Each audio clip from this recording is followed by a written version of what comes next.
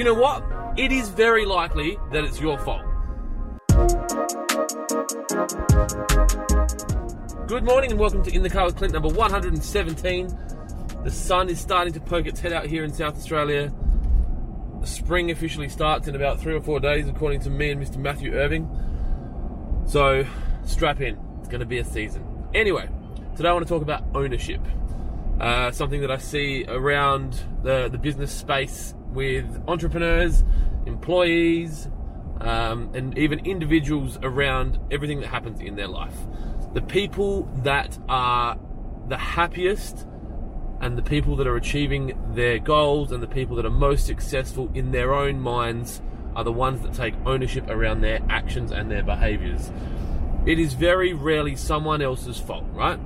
And so many times do I see, oh, it's not my fault, like, he should have done this, or she didn't do that, or, like, you know, the chocolate was on special. It's not my fault Foodland make this delicious chocolate on special. I have to buy it. It's ultimately on you, right? And if you can start taking more responsibility for your actions and your behaviors in your own personal life and your workplace and your business, you will find that it will bring more success and more happiness. As a director of a business, I'm in charge of a lot of people and a lot of things. Anytime something goes wrong, it is my fault.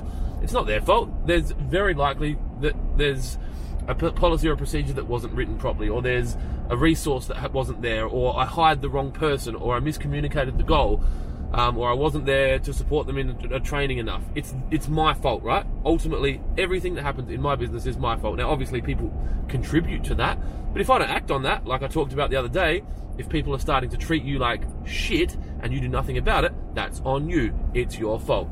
So, today, I encourage you to sit down and think for a minute or two about the things that you've maybe been blaming others for, a spouse, your children, your boss, your employees, the government, and see if maybe, just maybe, you can make some changes and take control over your life so that you've got no one left to blame and that you can be much happier and much more successful in your mind. Not other people's minds, your mind.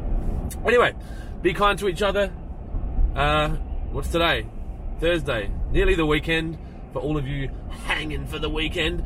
And I'll talk to you tomorrow. Take it easy. See ya.